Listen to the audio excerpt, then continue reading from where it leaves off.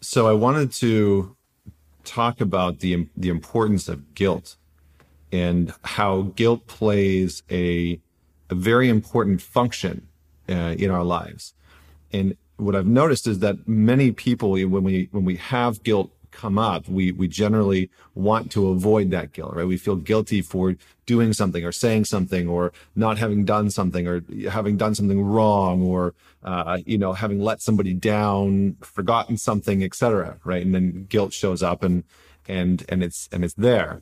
And I was working with a client, and this individual, through the work that we were doing, started to realize that their relationship to guilt was one of active avoidance, and that guilt was sort of seen as this experience that something was undeniably wrong with them or with their actions or something to do with them, right? And their the way that they show up in the world.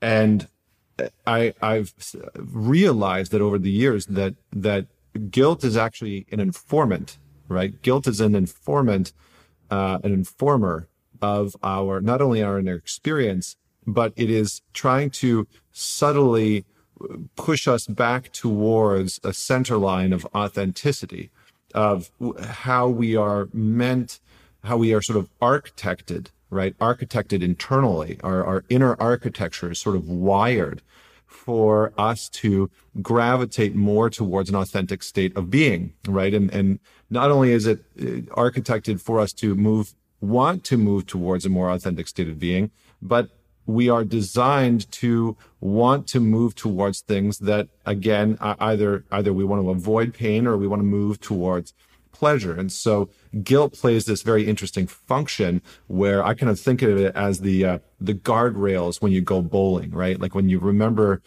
being a kid or maybe a young adult or an adult and learning how to bowl for the first time.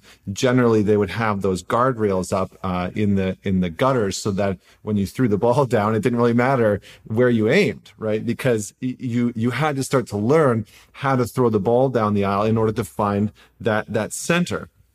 And so for me, guilt is almost like the guardrails in the bowling alley. We are going to attempt to show up in life, to show up in relationships and in work and business and with our families and friendships.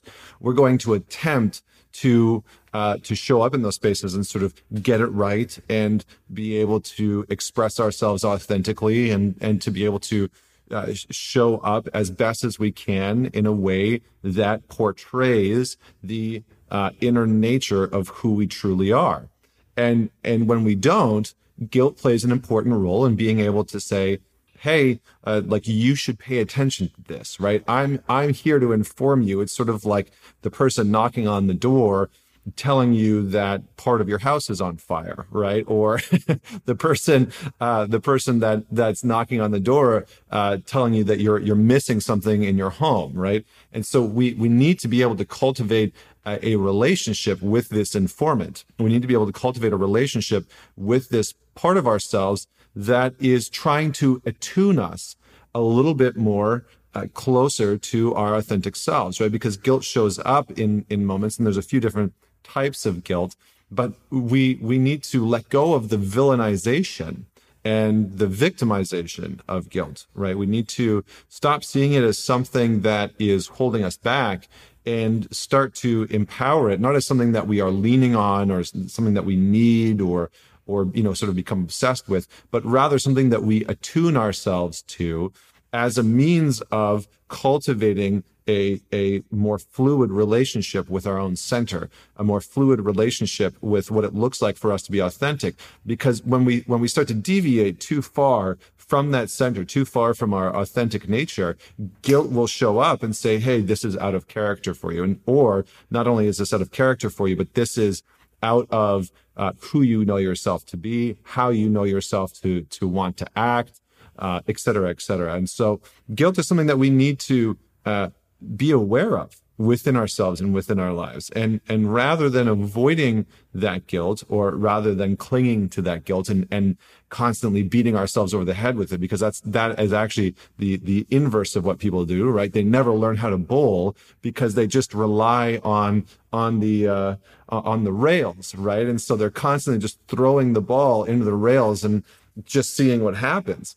And in that way, people that overly rely on guilt, they use guilt as a sort of weapon. They weaponize guilt against themselves.